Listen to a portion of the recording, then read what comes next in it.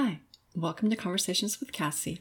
I'm Cassi. So I have to be honest, I have kind of struggled with the topic for this episode for lots of reasons. Where do you start? What's the most interesting subject that can enlighten, interest, and captivate you guys? Do you start with the pyramids? Do you start with Gobekli Tepe? The Mayans, the Incas, the Nazca Lines, the cave paintings of Europe, or somewhere else? There's just so many options to choose from. And yes, hopefully over the course of the podcast, we will get time to discuss all of them and the multitude of new things that are being discovered and studied and proposed, and in some cases, finally accepted. So I settled on a topic today that regards Gobekli Tepe.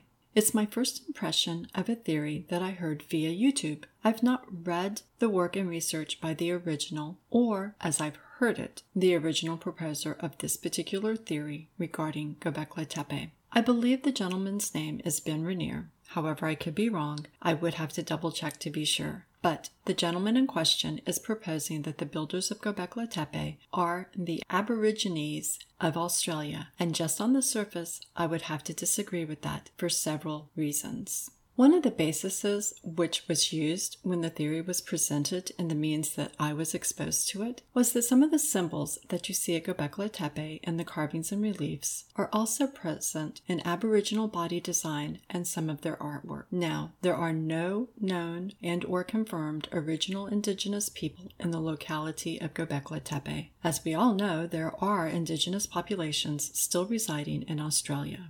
However, the fact that Australia has an indigenous population that uses symbols that are present at Gobekli Tepe, to me, in and of itself, does not make them the builders of Gobekli Tepe, especially when you look at the geographic distance between the two localities. In addition to that, when you look at the Aborigines of Australia, they are not, at least certainly not in recent history, which you would think the way that they have preserved the rest of their culture, this would also be something they would preserve, at least in their prolific storytelling. They do not seem to be wanderers or explorers. There doesn't seem to be much in their history of going out and seeing the world, settling the world, conquering the world. They seem to have been very content for thousands and thousands of years residing on and or very near, as in the surrounding islands, to Australia, with only one known South American exception. So when you have a group of people that seem to have been that contently settled in one locale that is so distant from a second locale, it seems counterintuitive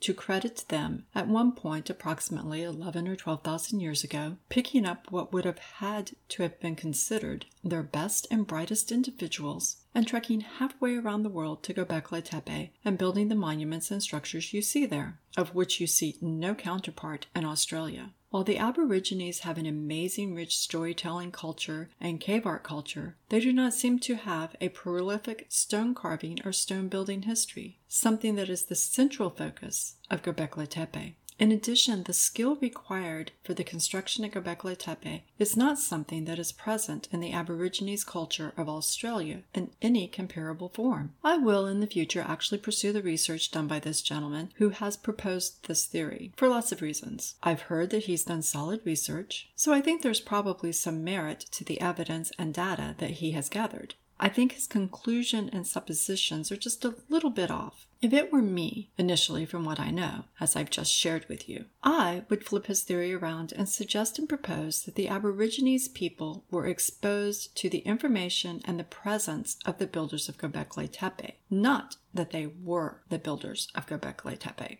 I believe that the ancient world was more interconnected than we give it credit for. I do not believe that, especially the civilizations that we consider to have been advanced, ancient Egypt, ancient Samaria, the Indus Valley civilization, or others, that they were geographically or regionally limited. I do believe that they did strike out, that they did explore the world for resources and other things. Whether the other things were treasures or seeking mythical places. For example, the land of Punt was considered to be the home of the gods and the land of plenty where all good things came to Egypt. It was also far off, and there were several pharaohs that we know sent out expeditions to the land of Punt and received royal visits as well. Accordingly, the Sumerians believed that their founders came from a distant land far across the sea. These stories and more certainly lead to secondary evidence suggesting that at least some of these ancient cultures were world travelers, whether or not they were world conquerors or world explorers. They were at least world travelers or exposed to travelers of the world. There's further supporting evidence of this theory based on the fact that there are enigmas in history. Some of these appear in historic cartography items, notably in ancient maps that have survived throughout time. There are some anomalies. The most famous would probably be the Piri Reis map, but other maps are just as revealing. Reis was a Turkish admiral of note,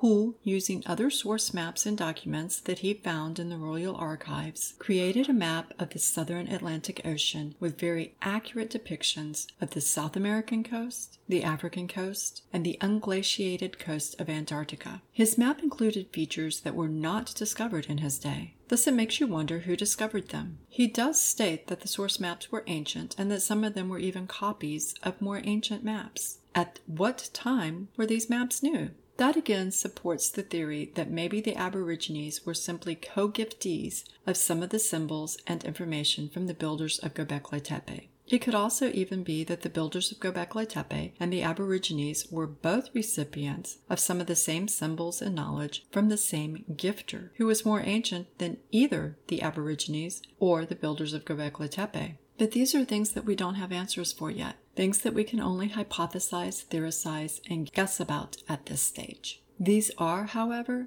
very good avenues of research and study and hopefully lead us to new understanding about our history and our past and enlighten us to a much broader and richer and deeper story of who we are and where we came from than we currently have. I hope this gives you some food for thought and maybe even some avenues for your own independent research and studies. If you have any comments or questions, please feel free to leave them on the blog, on Instagram, on Facebook, on Twitter, or wherever it is that you happen to follow us and have access to us. If you don't, then please know that you can find us on Facebook, Twitter, and Instagram, or our blog, Random Thought Provocateur on Blogger. Thank you for joining us. This is Cassie, and until next time, keep your curiosity dusted off and have a great day.